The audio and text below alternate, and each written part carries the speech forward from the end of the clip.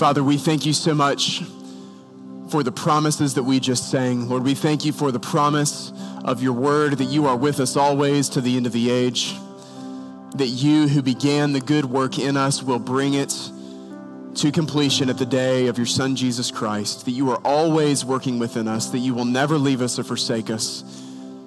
And because of what Jesus has done for us and not because of anything that we can do ourselves, we can have confidence that we're going to make it to the end. So, Father, we rest in those promises this morning. We rejoice in those promises. We thank you for your Son, Jesus Christ, who, through his life, through his death, through his resurrection, has made a way for us to be reconciled to you, to be brought into right relationship and fellowship with you, to be indwelt by the power of your Holy Spirit, all because of Jesus. And so, Father, this morning we say not to us, but to your name be the glory. Because it's not anything we've done, and it's only what Christ has done that gives us confidence to stand before you today. So, Father, as we open your word together today, will you speak to us words that will edify your church and glorify your name? Father, sanctify us in the truth of your word. Your word is truth. Will you speak it to us now? We ask all these things in the name of your Son, Jesus Christ. And everyone said, amen, amen. You can go ahead and have a seat. And as you find your seats this morning, if you have a Bible, I want to invite you to turn with me to the Gospel of Matthew, chapter 28. Matthew chapter 28, we'll be looking together at verses 16 through 20. Today, if you don't have a Bible with you, we always want you to know there's Bibles available in the back corner of this room, black hardback Bibles. You feel free to grab one of those as you leave today. That's our gift to you, and hope that that can be an encouragement and benefit to you as you grow deeper in your understanding of who God is and in his word. You know, one of the things that I love most about serving in a military community in particular is that we are constantly engaging and interacting with new people. Now, this time of the year is a bittersweet time of the year for us, that we've learned the ebb and flow of the seasons. And about every 18 months, as best as we can tell, roughly 30 to 40% of our congregation transitions. So many of you are preparing to move on to where the Lord is sending you next. And there's many others who are just moving in for the first time. And so, man, we love serving in a military community, but one of the challenges of that is that it makes us very transient in nature, which means it's easy for us as a church to be coming from different places. So about every 18 months, what we try to do is hit the pause button on anything else that we're doing to go back to some very basic foundations, not just of who we are as a church, but of who we are as followers of Jesus Christ, to make sure we have alignment together as brothers and sisters in Christ in the mission that God has given us to fulfill. And there's nothing more foundational to the mission, not just of our church, but to the mission of the church, than the Great Commission that was given to us by Jesus at the end of his earthly ministry.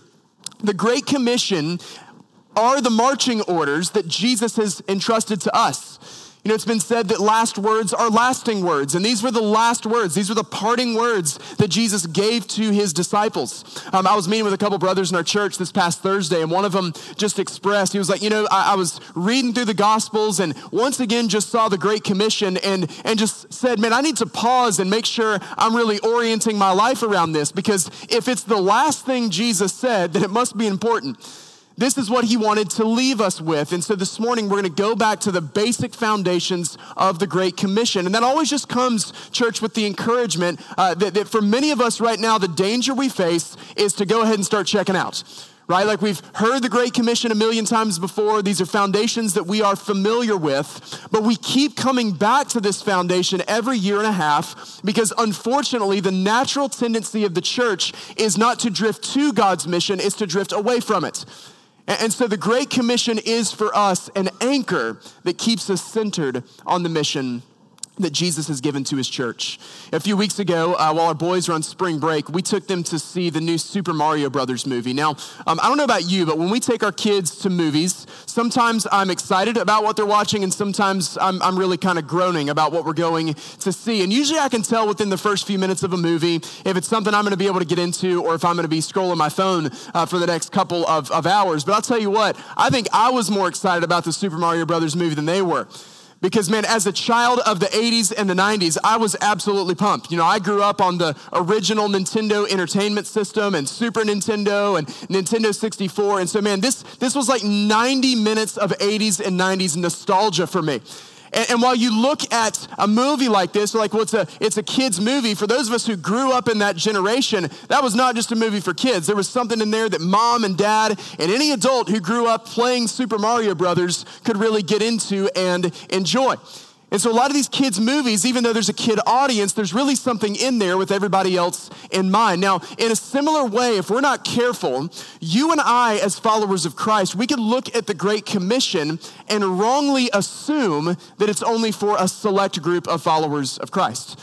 At the church that I grew up in, anytime we commissioned missionaries, anytime we sent out a short-term missions team, somebody would always read the Great Commission.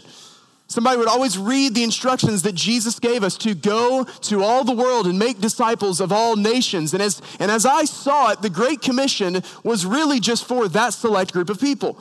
In my mind, the Great Commission was just for the person who sensed God's call to move overseas to a different country and to sell all their possessions and learn a new language and move to a different context in order to advance the gospel. But as we're going to see today, church, as we open up Matthew 28 together again, is that the Great Commission is not something that is limited to a select group of Christians. The Great Commission is not just something for a group of super Christians who are leaving everything else behind to move to a different country. The Great Commission has something for every single person in this room today. If you are a professing Christian who struggles with doubt, we'll see just a moment, the Great Commission is for you. If you feel like you're a super Christian who really is ready to sell everything and move overseas, the Great Commission is for you. If you're one of those who's going to be baptized here in just a few moments, if you're a baby Christian, you've only been following Jesus for 6 months, the Great Commission is for you. Listen, even if you're here today and you're not a follower of Jesus Christ, there's something in the Great Commission that's for you. Because what the Great Commission is the rescue plan that God gave to his church so that we would seek after you and find you so that you could be in right relationship with him. There's something in the Great Commission that's for everyone. So we're going to come back to the basic foundation of Matthew 28 this morning, where we're going to see that the church of Jesus Christ exists to glorify God by preaching the gospel and making disciples of all nations. This is not just the mission for Cross Community Church. This is the mission for the Church of Jesus Christ. And it's an all-encompassing mission that touches every single person who claims his name. So from Matthew chapter 28, I'm going to start back in verse 16, and then we'll get to the content of the Great Commission here in just a moment. But Matthew 28, I'm going to read verses 16 through 20. It says, "Now the 11 disciples went to Galilee, to the mountain to which Jesus had directed them. And when they saw him, they worshiped him, but some doubted. And Jesus came," verse 18, "and said to them, 'All authority,'" everybody say all authority. "All authority in heaven and on earth has been given to me. Go therefore and make disciples of all nations." Everybody say all nations. "Baptizing them in the name of the Father and the Son and the Holy Spirit, teaching them to observe all that I have commanded you." Say, all that I have commanded. "And behold, I am with you always." Everybody say always. "To the end of the age." All authority, all nations, all that I have commanded you, always. The Great Commission is an all-encompassing mission, and there's something in the Great Commission that's for every person in this room today. In verse 16, we see that the disciples are down to 11. If you're not familiar, there were 12 disciples, but Judas was the 12th disciple. He betrayed Jesus. This is now after Jesus' death, burial, and resurrection, and after Judas betrayed Jesus, he took his own life, so they're down to 11, and these are the last words words that Jesus is speaking to his disciples before he ascends to be with the Father. This is the conclusion of his earthly ministry. There's 11 of them there, and we're given a very, very interesting detail. It says that they came around Jesus and they worshiped him, but some doubted. They worshiped him, but some doubted. Now, this is just a fascinating detail for us. Number one, this is one of the ways that you can know that your Bible isn't, the gospel message is an authentic story. Because if you're trying to fabricate a story, you don't include a detail like this. Like if you're trying to make something up, if the original followers of Jesus were trying to make up a story, number one, you wouldn't have like a bunch of characters named Mary and a bunch of characters named Simon. You wouldn't repeat character names, and you wouldn't include details like this that say this band of Jesus followers weren't even totally sure about what was going on. Like if you're trying to make up a story, you would never include this detail. I love the authenticity and transparency of Scripture. They've come to Galilee. This is the place that Jesus' earthly ministry had begun, and this is the place from which he's going to send them out to the ends of the earth. So just put yourself in their shoes for a second. That this group of men has walked with Jesus for 3 years. They have seen him perform miracles. They have seen him cast out demons. They have seen him draw these massive crowds. They have seen him preach and teach with authority. Most importantly, they have seen him die and then come back to life. And there's still at least a couple of them standing there going, I don't know about all this. Like any notion that these guys were standing on top of the mountain with their capes blowing in the wind, that was just not the case. That they saw him and they worshiped him, but some doubted. Now, I want to pause here for just a second because throughout the history of the church, we've had a really weird relationship with the subject of doubt. You know, the Greek for doubt here really carries with it a sense of hesitation or wavering. You know, for generations, for centuries of the church, doubt was really vilified. You know, if you had doubts, it meant, you know, you were going to be condemned, you were going to be belittled. You know, you're just told you just need to believe, you just try harder, believe more, you need to have more faith. And so anybody who asked any question, anybody who had any sort of doubt was really vilified by the church. Well, like anything that the church errs on, the temptation is always to swing to the opposite side of the pendulum. You know, so if the old mentality was to kind of vilify doubt, unfortunately, the modern mentality tends to be more to glorify doubts. It points to a detail like this and says, see, Jesus, he's surrounded by doubters. He's totally cool with your doubt. There's no problem with your doubt. Just live in your doubt. And your doubt's not a problem at all. Well, we don't want to go to that extreme either. You know, matter of fact, if you look at the parallel gospel account in Mark chapter 16, when Jesus gives the Great Commission, it says he actually rebuked them for their doubt and their unbelief. So here's the tension that we're in. The tension that we find in Matthew 28 and Mark 16 is yes and amen. Jesus will meet you in your doubt. And man, if you are a follower of Christ and you're struggling with doubt and you have questions and you have uncertainty, that does not exclude you from the Great Commission. Because we see here from his disciples, his closest friends who had walked with him for 3 years, had seen him walk out of the grave. Even these guys were struggling with doubt, but on the other side, we don't want to go to the opposite extreme of just staying in doubt. And maturity as a follower of Jesus Christ means not getting stuck on one side of the pendulum or the other.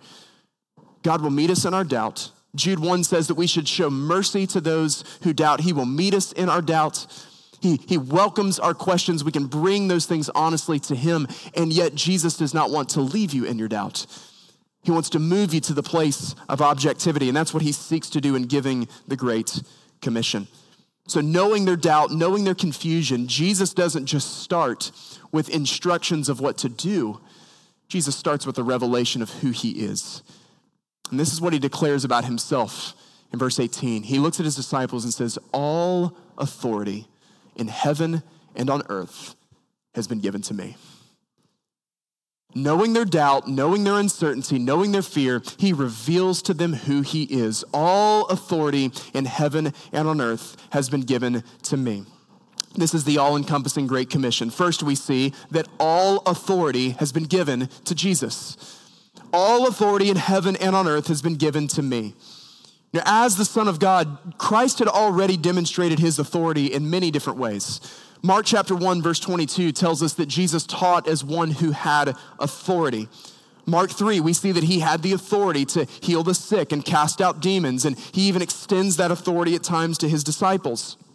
Mark 4, we see Jesus demonstrate authority over the natural elements when he rebukes the wind and the waves and the sea, and they obeyed. So Christ had demonstrated his authority, but the fullness of his authority had not been demonstrated until after his resurrection. You know, as a generation, my generation in particular, we tend to be really, really skeptical to people who speak with a great deal of certainty. You know, right now, I mean, what's up for grabs in our culture is any notion of right and wrong, true and false, good and evil. So when we hear somebody talk with absolute assurance and confidence and certainty, it makes us uncomfortable to the point that sometimes we'll just label those people as arrogant and overconfident and being so sure of themselves. And we certainly have to make sure that we're careful, like the passage we read earlier, that we're not loud gongs and clanging cymbals, that we're people of love. But Jesus wants to bring us to a place of certainty. He wants to bring us to a place of certainty, and he wants us to be able to recognize authority. Again, generationally, we right now, there's a lot of skepticism about authority. We've seen abuses of authority, and we've seen the manipulation of authority. And what we have to recognize right away is that Jesus is never going to abuse his authority. We're taught to be skeptical of it. We're taught to be cynical of it, but Jesus is never going to be one who abuses his authority. You might hear this claimed authority and say, what on earth gives Jesus the right to say all authority in heaven and earth belongs to him? Well, friend, Jesus gets to make that claim because he's the only one that's ever walked out of a grave. When you have overcome death, you get to make a claim like this.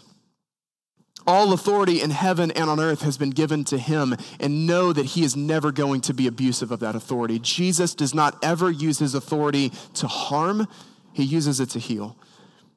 He doesn't use it to take our lives. He uses his authority to raise them up. All authority in heaven and on earth belong to Jesus Christ. And in that authority, he's given us a command. So all authority has been given to Jesus. And second, we see the command that all disciples are commissioned to go.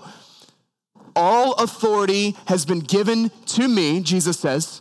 All authority has been given to me, and in that authority, he gives us a command. And this is important because you and I tend to respond in proportion to the authority that's calling us. You know, I have three boys. If one of my boys tells the other that he needs to do something, the other brother's probably going to look at him and say, get lost. You know, but if they go upstairs and say, Dad said to do this, well, I know what the response should be. Not that it always is, but I know what the response should be. And they tend to respond in proportion to the authority that calls them. The same is true with us. And so here's the one with all authority in heaven and on earth. If he has all authority, then whatever he says next is something we should probably listen to, right?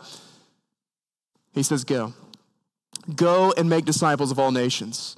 The imperative command in verses 19 and 20 is to make disciples. So go, baptize, and teach are all aspects of that call.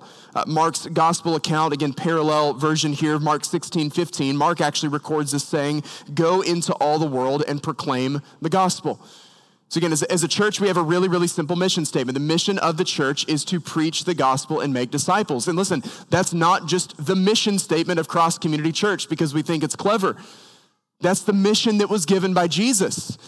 You know, as I went through church planners training, 7-8 years ago, part of, developing a prospectus and preparing to plant a church is building up a mission statement for your church. And when it comes to things like this, I kind of have a love-hate relationship with mission statements in the local church because, yes, while we can be creative and we can bring in some elements to make sure we have a clear mission and vision, at the end of the day, whatever mission we have as a church probably needs to sound a whole lot like the mission Jesus already gave, right? Like if it sounds different than what Jesus said to do, then what are we actually becoming? And so, that was pretty straightforward for me. I was like, well, I feel like Jesus has already given a mission and we're just going to try to go do what he said to go do. And we went through this whole process and evaluated a lot of different mission statements that other churches had. And what I found is that churches really tend to have a tendency to emphasize one element of the Great Commission above others, instead of pursuing all of it. So here's some examples of mission statements that I read as we were preparing our own several years ago. One church, their mission statement was to facilitate high-quality worship experiences where people could encounter God. Okay, so that church is going to be very Sunday-centric. Going to be very centered on the weekly worship gathering and making sure they're doing that well. Another church, their mission statement was to meet the practical and spiritual needs of the vulnerable and marginalized populations of the community. So church has an outward focus, a missional focus, maybe not as much of a worship focus or an internal discipleship focus. A third church said their mission statement was to grow deeper in their understanding of God through his word. So the first church had more of an upward focus in worship. Second church had more of an outward focus in mission. The third church had more of an inward focus in discipleship. But the Great Commission is not upward or inward or outward. The Great Commission is upward and it's inward and it's outward. Upward, we are called to glorify God. Upward, we're called to glorify God. Inward, we are called to be disciples who are making disciples. And then outward, we're doing that of all nations, teaching them to observe everything that Jesus has commanded. So we got to be very, very careful to make sure that we don't emphasize one element of the Great Commission to others. It is an upward and an inward and an outward focus. We need all three in order to be well-balanced followers of Christ. And no matter who you are, this is for you. Again, being in a military community, that's one of the reasons why we had such a simple mission statement. Because listen, you might only be in Beaufort for a couple of years. You know, you're in South Carolina here, but then who knows, maybe next you're going to Southeast Asia, or you're going, somewhere else in the southern United States. But this is the beautiful thing, is no matter where it is the Lord sends you next, you can preach the gospel and make disciples everywhere you go. You're having high quality worship experiences on Sunday morning. I mean, that's going to depend on a number of factors. It's going to depend on your resources. It's going to depend on location. But preaching the gospel and making disciples is universally transferable across any context, because that's the mission that Jesus has given to his church. And it's something we've all been commanded to participate in. My sophomore year of college, I was a student at App State. I spent most of my summer in 2006 in Southeast Asia. I was in Sri Lanka. And those of you who remember the news, from pushing 20 years ago now, end of 2004, there was a massive tsunami that just devastated Southeast Asia. And so there was still a major cleanup job to do. So it was a disaster relief trip that I was in. And we were there for a few weeks. And we were working in a pretty remote village where we were hand digging wells. We couldn't use heavy equipment because a lot of the roads were still blocked and they couldn't get equipment in. Even the equipment that they had, very few people were qualified to operate it. So we were, just using wrecking bars and shovels, and we're digging, about 12 feet down into some pretty thick clay and just baking in the Southeast Asian sun. And so it was hard work. We're starting early in the morning. We're going later into the evening. But I'll never forget the very first day we finished working. We had about a 40-minute bus trip back to the church where we were staying, because that was the closest church to this community. Had about a 40-minute bus trip back, and about halfway there, bus driver pulls over to the side, and our guide, there's nothing else around. There's this tiny little, maybe 8 by 10 foot shack that looked a lot less probably than the shed that you have in your backyard. And it looked like it was just barely standing up and held together. And he disappears into the shed for a few moments. And then he comes out, and he's got a half dozen bottles of ice cold Coke. And that to me, it was basically like the feeding of the 5,000, like Jesus with the loaves and the fish. I'm like, bro, where did that come from? I'm like, is there electricity even connected to this building? And so, that was, you talk about how refreshing that was. After like a long day, we're burning up in the sun. He brings out these ice cold bottles of Coke. And I'm just fascinated looking at this going, man, there is almost no gospel presence in this community, yet Coke found a way. Like Coke figured it out. And then, you fast forward 10, 12 years as we were laying the foundations for planting the church. I had the opportunity to sit down with a pretty high-ranking official for Coke who happened to be a faithful follower of Jesus Christ and was interested in supporting our church financially. And so I sat down and I made my presentation. I shared about who I was and what our church was going to be doing. And he was very gracious to us. By the way, I'll just leave it at that. I should never see a Pepsi product at Cross Community Church, okay? I'm sorry for you Pepsi drinkers, but man, Coke was so generous to us early on. And so I'm not getting paid for saying that, by the way. I feel the need to publicly make that known. And so anyway, we got to the end of our conversation. I was like, can I just ask one question? I was like, something that's been driving me crazy for over a decade. And I told him about my experience there. And I said, how is it that Coke has found a way to get into the most difficult corners of the world, but the church has not? And I'll never forget his response. He said, when you really believe that you have a better product than everybody else, you will do anything to get it in everybody's hands. And you talk about words that just humbled me. Because guys, Coke is selling sugar water, but you and I have living water. I had a drink that could satisfy me for an hour. You and I have the drink that could satisfy people for eternity. And the Lord just pressed that into my heart and has just convicted that. And I just wanted to say from day one, this was way back in 2000, summer of 2016. I remember leaving that meeting and I just got in my car and I just prayed and I said to the Lord, I want Cross Community Church to be a church that says we will do whatever it takes. We will do whatever it takes because we believe that what we have really is the best there is to offer. There's nothing better than the good news of Jesus Christ. There's nothing better than the gospel of Jesus Christ. So we're going to do everything that we can to make sure everybody has a chance to hear it. Hudson Taylor was the great missionary to China centuries ago. And he once wrote, "The Great Commission is not an option to be considered. It's a command to be obeyed." Jesus did not give us a suggestion. Church, he gave us a commission. And when I look and see that there's still so many unreached in our own community and in the rest of the world, I just wonder this morning, how many of us are still looking at the Great Commission as an option to be considered and not as a command to be obeyed? All disciples are commissioned to go, every single one of us. This is not just for missionaries. This is not just for pastors. That this is not just for parachurch leaders. This is for every follower of Jesus Christ. All disciples are commanded to go. Third, because all nations are in need of the gospel. We're all commanded to go because all nations are in need of the gospel. Go therefore and make disciples of how many nations? Of all nations. Not just make disciples of your nation or make disciples of some nations. Our calling is not just to where we live. Our calling is to every man, woman, and child across every tribe, tongue, and nation. You dig into the language that Jesus uses here, even the calling to all nations. This isn't just a call to all countries. The language Jesus uses, pantata ethne. This is to all ethnicities, to all people groups, to all dialects. Every tribe, every tongue, every nation. Jesus is calling us to advance his gospel. If you're not familiar with resources from the Joshua Project, I would really encourage you to familiarize yourself with this resource. They do just incredible, extensive research on those who are yet unreached with the gospel, unengaged by the gospel. I've got an app, and part of my prayer time almost every morning is that I get to see the unreached people group of the day. And there's specific prayer points, about what is their access to the gospel and is there a Christian population there and what are things that we can be doing practically to engage them with the good news. And listen to these statistics from the Joshua Project. These are several months old now, but they're still fairly recent. These numbers are just staggering. What we learned there is that there's at least 17,446 unique people groups in the world. So not just a couple hundred countries. 17,446 unique people groups in the world. 7,000 of these are considered unreached people groups, meaning they've not yet been fully reached with the gospel. 3,000 are considered unengaged, unreached people groups, meaning not only have they not yet been reached with the gospel, no one currently is attempting to reach them with the gospel.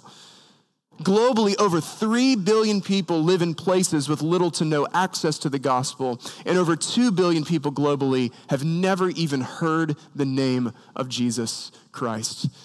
This is one of my greatest burdens for the American church, is that while many of us in the West quite literally bicker over the color of carpets, there's still a couple billion people who have never even heard the name of Jesus. I mean, American Christians, my goodness, sometimes I feel we're like the people, we are making our 7th trip through the buffet line, and we're complaining about the lack of dessert options, and meanwhile, there's a couple billion people who still don't even know that there's a meal. We're all called to this. The nations, God has ordained that the nations will be reached through the preaching of the gospel.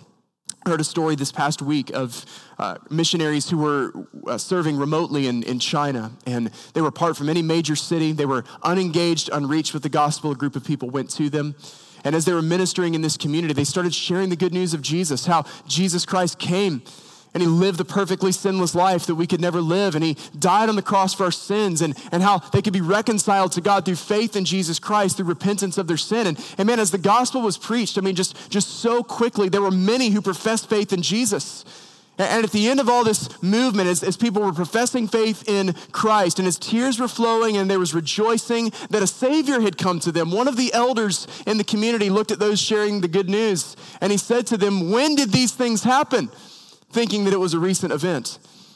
The missionary responded and told him this happened 2,000 years ago. And when he said this, the man broke down in tears. And he asked the group that was present, what took you so long to get here? Church, the nations need the gospel. God has ordained that the nations will be saved through the preaching of the gospel. And make no mistake, God is sovereign. And sometimes he is working in spite of our disobedience to his command to go. I heard a story recently of someone who was born into a predominantly Muslim country where there was zero gospel influence whatsoever. But he had a dream one night. And in his dream, he met a man named Jesus who told him to go to a marketplace. And the next day, he went up and he went to the marketplace. And a man he'd never seen before in his life handed him a bottle of water and said, I give this to you in the name of Jesus. And he looks at him, he says, you know who Jesus is. A man named Jesus appeared to me in my dream. And so they went off to the side. The man shared the gospel with him. And he went home and shared the gospel with his family. And a multitude of people came to faith in Christ. So God is working, understand. God's going to draw his people to himself. He's not going to lose a single one. But let's not use God's sovereignty as an excuse to disobey the command that he's given us to go. These are the questions that the Apostle Paul asks in Romans chapter 10, verses 14 and 15. He just asks a series of questions. He says, how are they to call on him in whom they've not believed? And how are they to believe in him in whom they've never heard? And how are they to hear without someone preaching? And how are they to preach unless they are sent? But as it is written, how beautiful are the feet of those who preach the good news. Church, our feet are called beautiful because our news is good. We have the good news that this world needs, and God has ordained that they will be saved through the preaching of the gospel. All nations need the gospel. Go therefore, make disciples of all nations, and then baptize them. So forth, we see that all believers are called to be baptized. As we share the gospel message, as people come to faith in Jesus, the very first step of obedience as people profess faith in Jesus Christ should be to be baptized. Now, as a church, we practice believers' baptism by immersion. What we see in the New Testament is that people were not baptized until after they had heard the gospel message, repented of their sins, put their faith in Jesus Christ, and they publicly professed faith in Jesus then through baptism. Baptism was a public display that showed the watching world, it showed the church, this person belongs to Jesus Christ, and they're following Jesus Christ as one of his disciples. You know, the way we teach it oftentimes is that baptism is a lot like the wedding ring I'm wearing right now. You don't have to have a wedding ring in order to be married, but if someone refuses to wear it, there may be some concern about where their allegiance is. And so in the same way, baptism is not a work that saves us because we cannot be saved by any work, but baptism is a work that every true follower of Jesus Christ will want to do. Jesus says in John 14 that if we love him, we will keep his commandments. If we love Jesus, the way we express our love for him is first and foremost by following him in baptism. And so what we're doing in baptism is someone goes under the water and comes back up. And by the way, we're going to celebrate 3 baptisms right after this service today. What we're showing is someone is going under the water, coming back up, is that their old self has been buried with Jesus Christ, and now a new self has been raised to everlasting life with him. And baptism is that public profession. That's how they're declaring to the watching world, I belong to Jesus Christ. It should be the first step of every single follower of Jesus. When someone has professed faith in Jesus Christ, we follow him in obedience in baptism. But honestly, you know, some of my favorite stories of baptisms that we have had as a church over the last several years, we celebrate every single baptism, but here's one of my favorite stories. It's the person who maybe professed faith early in life, you know, maybe as a child or maybe as a teenager, and for one reason or another, they were never baptized. And they weren't trying to be rebellious. They weren't trying to buck what Jesus had called them to do. But either the opportunity wasn't presented or it wasn't prioritized for some reason at the church that they were a part of. And then we have had people come to us who've been following Jesus 25, 30, 40 years and saying, I hear from his word that I'm not walking in full obedience to him. And friend, the encouragement for you today is whether you've been following Jesus for 5 minutes or you've been following Jesus for 50 years, it is never too late to follow him in obedience in baptism. To publicly declare that you belong to him, to keep and observe what it is that he's commanded you to do. We're all commanded to be baptized because that's how we visibly show the watching world that we belong to Christ. And as we baptize, we're also called to teach. Go therefore, make disciples of all nations, teaching them to observe all that I've commanded you. So while believers are called to be baptized, fifth, we also see that all scripture is commanded to be taught. Again, listen to the all-encompassing language of Jesus. It doesn't say teach them to observe some of what I've commanded. Teach them to observe most of what I've commanded. Teach them to observe the parts that they're comfortable with. It says, teach them to observe all that I have commanded. And man, I think this is so critical for us to hear in the year 2023, where truth is absolutely just up for grabs. I mean, guys, we're living in a world that just wants to scream at the top of its lungs that 2 + 2 = 5. And no matter how passionate about it you are, you're still just wrong. Like there is such a thing as right and wrong. There is such a thing as good and evil. There is such a thing as true and false. And we're called to teach this world to observe everything that Jesus has commanded. Man, sometimes even within the church today, that there's this tendency to emphasize the words of Jesus, the red letters, above the rest of Scripture, as if Jesus and Paul are somehow in conflict with each other. So, if Paul writes something about sexuality, people kind of put that to the side and they'll say, well, that wasn't Jesus, that was Paul that said that. Well, here's the problem. Jesus had told his disciples he was going to bring to their remembrance all that he taught. And by the way, all of the disciples were writing under the inspiration of the Holy Spirit, who, last time I checked, is still a member of the Trinity. Like, Jesus is not in competition with the Holy Spirit. He had told his disciples in John 14, the Helper, the Holy Spirit, who the Father will send in my name, he will teach you all things and bring to your remembrance all that I have said to you. So understand, Peter and Paul and James and John and Jude, they are never in conflict with Jesus because Jesus is never in conflict with the Holy Spirit. But we don't emphasize some words of Scripture at the expense of others. We don't emphasize the comfortable attributes of God at the expense of the uncomfortable attributes. Now more than ever, we need the whole counsel of Scripture being proclaimed in the church. Church, think about this. This commission was given to the church and no one else. This hasn't been given to anybody else, which means if you and I, as followers of Christ, in our preaching, in our evangelizing, in our ministry of the word, everywhere that the Lord places us, if you and I as followers of Jesus are not teaching all that he commanded, who else is doing it? Nobody is. Like if the church puts down that responsibility, nobody else is picking up. Like the university's not picking that up. The school system's not picking that up. Your workplace is not picking that up. Like this has been given to us as the church to teach all that Jesus commands. And understand that in our context today, 40 minutes on Sunday morning is not going to be enough. My commitment to you is that every single week, I'm going to do my best to study and to prepare and to walk you verse by verse through Scripture. But man, I got 40 minutes once a week, and it's a big Bible. You've got to build a life where you are immersed and being saturated in the Word of God. You're marinating in Scripture that day in and day out. That this is why every single year as a church, we lay out multiple opportunities for Bible reading plans, because you can't obey all that Jesus has commanded if you don't know all that Jesus has commanded. Day in and day out, we meditate on his word. We get together with other brothers and sisters and we study it. We immerse ourselves in it. We ask questions about it. But we sit under preaching, we sit under teaching, we put ourselves in position to know what it says because we want to be faithful to do what Jesus has commanded us to do. If the whole counsel of Scripture is not being delivered here and by us, then where is it going to be found? We've been given this responsibility to teach all that he's commanded. Now, let me just pause here for a second before we look at the last point. This sounds like a lot, right? I'm just going to ask by show of hands here in just a second. Listen to the words of Jesus, even some of his own disciples. They're there, they're doubtful, they're uncertain, they're hesitating, they're wavering a little bit. And the magnitude of the mission, Jesus just gave 11 doubt-filled men the mission plan for saving the world. I mean, just sit down on that for a second. Listen to everything Jesus said. Go make disciples of all nations. Teach them everything that I've commanded. When you hear those statistics about the numbers of unreached in the world and you look at the scope of the responsibility of teaching all that Jesus has commanded, let's just do this group participation here, show of hands. Who hears all of that and is just really, really overwhelmed? This sounds like a lot, right? I'm overwhelmed by this.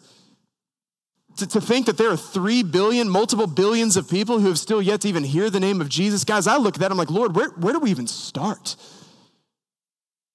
Like, how do we even begin to scratch the surface of the vast lostness of this world? And that's why Jesus closes the Great Commission, not by saying, "And I wish you the best of luck." How's he end it? "I'm with you always. I am with you always to the ends of the earth." All scripture is commanded to be taught. In 6, what Jesus leaves us with is a promise. All power has been promised to us. "Behold, I am with you always." What is the hope that Jesus gives to the doubter? I am with you always. What is your strength in going and teaching and baptizing, sometimes maybe in hostile environments?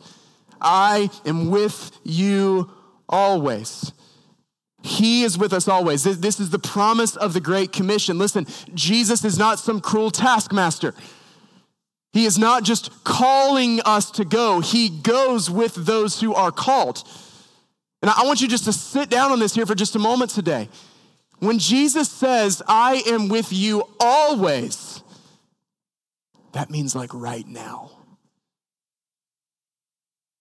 Guys, how many of us, man, our world, my goodness, we are so busy.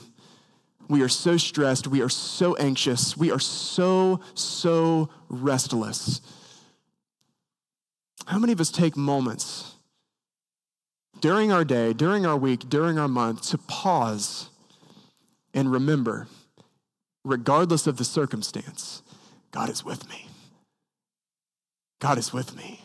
God is with me. God is with me. God is with me. In those moments when you are overwhelmed and you're doubting and you have questions and you don't know the answers and you're feeling bombarded by temptation, how many times do we pause just to remember God is with me? He has not left me on my own to do this. He has not just wished me the best of luck. He has not just sent me out. He is with me. He's going with me, and he's not leaving me. And listen, I can assure you, you are going to need this promise. All you gotta do is follow Jesus for about 5 seconds, and you realize pretty quickly, not gonna be so good at this on my own. Probably gonna need some help along the way. Man, I go back to when the Lord was doing work in my life as a teenager, calling me to ministry. I started wrestling with this when I was in high school, and especially around my junior, senior year of high school. And to just understand, if I could rewind the clock about 20, 25 years, I was not like a confident, public speaking, get in front of people kind of person at all. I was extremely shy as a kid. The first time I ever went to apply for a job, it was a guy at our church. He owned a Jersey Mike Subs, and I'd seen him on a Sunday morning and said, "Hey, I need to get a job this summer." And he was like, "You can come by and see me anytime." Like, I knew him. He had been a Sunday school teacher when I was younger. But for some reason, like the day I walked in to ask for an application, like I just froze up and couldn't say anything. My dad's looking at me like, "Bro, what's wrong with you? Like, speak." He's trying to, And my dad finally looks at me, he's like, "Well, he wants a job." My dad had to speak for me. Like, I was so afraid just to say, "Man, I need to get a job." I was the kid in school, if I had any feeling whatsoever that we were gonna be in an exercise where the teacher might call on me and I might have to say something, man, I was the kid that found the excuse to go get water for the 11th time. And I was the kid that just found the excuse to need to go to the restroom. I was the kid, if I was really uncomfortable, that suddenly I just got a stomach ache and needed to go home. I was so scared and hesitant. So man, when God's calling me to preach as a teenager, gosh, I'm going, "God, there's a problem with that." And the problem is I can't talk. I can't talk.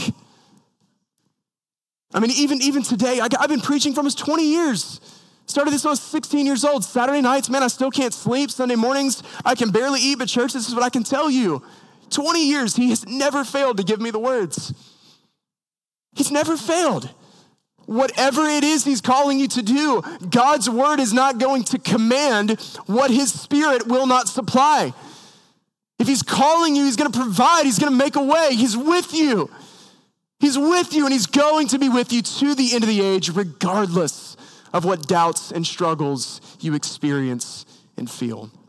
So as we close this morning, I want to ask us several questions just for some reflection and application, because again, the Great Commission's for everybody. There is something here for every single one of us today. There's not a single person in this room that should leave this place today untouched by the words that we've seen. And so several questions just to reflect depending on where you are. First question is this. Maybe ask yourself this morning, what doubts do I need to address? Yes and amen. God's word calls us to have mercy on those who doubt. Yes and amen. Jesus will meet you in your doubt. Your doubt does not exclude you from participation in the Great Commission. We're not going to vilify doubt, but friends, we're also not going to glorify doubt. He will meet you in your doubt, but he doesn't want to keep you in your doubt. He wants to take you from that place of uncertainty to a place of certainty and confidence in him. He wants to take you from the place of questioning and subjectivity to ultimate objectivity, which is faith in him. And there's not a single question, there's not a single doubt, there's not a single concern you could bring before the Lord that he can't handle. Surround yourself with other brothers and sisters in Christ who can walk with you through your big doubts, through your questions. And listen, know that this church family is a safe space for you to do that. We will not vilify you for expressing doubts and asking questions, but we do want to lead you to the place of truth so that you can have faith and confidence in Jesus Christ. What doubts do you need to address? Second question, do you recognize the authority of Jesus? Do you recognize the authority of Jesus? And it's based on what we've seen in Matthew 28 this morning, man, one of the ways you can know you've really recognized his authority is that you are currently obeying his command to go. So beyond that, third question, where are you called to go? If this is for every follower of Jesus Christ, the question is not, am I called? The question is, will I go? The question is not, am I called to go? The question is, where am I called to go? Moms, dads, like how are you just preaching the gospel, making disciples in your home? How are you doing that in your workplace? Students, how are you doing that at school? How are you doing that with your friends? How are you doing that in your activities and with your teams? All of us, how are we doing this in our neighborhoods? Our mission field is wherever the Lord has planted us and placed us. If you live in a neighborhood, God has put a full-time missionary in your neighborhood, and it's you. So how are we fulfilling this great commission wherever it is the Lord has placed us? Fourth question, am I being discipled and am I making disciples? Have I put myself in a position that I can learn and grow in my understanding of all that Christ has commanded so that I can faithfully obey the Great Commission? Am I obeying Jesus? Am I making disciples among my children, in my family, in my home, in my workplace, in the church, with other new believers? Are we participating in this mission? Fifth question, do you need to be baptized? Do you need to be baptized? Listen, it is never, ever too late to obey Jesus. It's never too late to do this. If you've recently professed faith in Jesus Christ, we want to sit down and talk with you and make sure you understand exactly what that means and what it is you've committed yourself to. But man, as soon as possible, we want to help you take that step of obedience. We're going to celebrate 3 baptisms here shortly. And there's nothing more beautiful than the display of the gospel than a new brother or sister in Christ who's publicly professing their faith. Sixth question, how are you reading and studying Scripture? You can only obey all that Jesus has commanded if you know all that Jesus has commanded. So beyond these 40, 45 minutes on a Sunday morning, how are you just exposing yourself to the truth of God's word? How are you engaging with other brothers and sisters in Christ? Because none of us are called to do this alone. We're called to do this in community. So maybe it's something like joining a community group or joining a Bible study group so that you can go deeper in your understanding of the word. Last question is the most important question. Does the Holy Spirit dwell within me? You know, a different way of asking this question is just asking, are you a believer in Jesus Christ? Because if you have believed in him, if you have turned from your sins, you've repented of your sins, you have put your faith in the perfect life, death, and resurrection of Jesus Christ, his Spirit is given to all who believe. The moment we profess faith, you begin to be indwelt by the very same power that rose Jesus Christ from the grave. Does the Holy Spirit dwell within you? Have you professed faith in Jesus Christ? This is the bottom line for us today. If you are saved, then you are sent. This isn't something that's for a select group of super Christians. If you are saved, then you have been sent. So the question is not, am I called? The question is, will I go? And the promise that you and I have this morning is that no matter what doubts you have, no matter what hesitations you have, no matter how much you are tempted to waver as he calls, the promise of the Great Commission is that Jesus will be with you always to the end of the age. He has not just called us to go, he goes with those who are called. So will you bow your heads with me as we close together this morning? Father, we thank you for the promise of your word, the promise that you are with us always. You have sent the Holy Spirit who dwells within the hearts and lives of all who believe in your Son, Jesus Christ. Help us to remember who has been given to us so that we can have confidence to do all that you have given to us. Father, we want to be faithful, but we admit it's easy to hesitate. It's easy to be scared. Sometimes our doubts are overwhelming. And so in those moments, Lord, help us to turn our eyes to you. Give us all that we need to faithfully follow your every direction, to follow your every command. Thank you that you are with us always to the end of the age.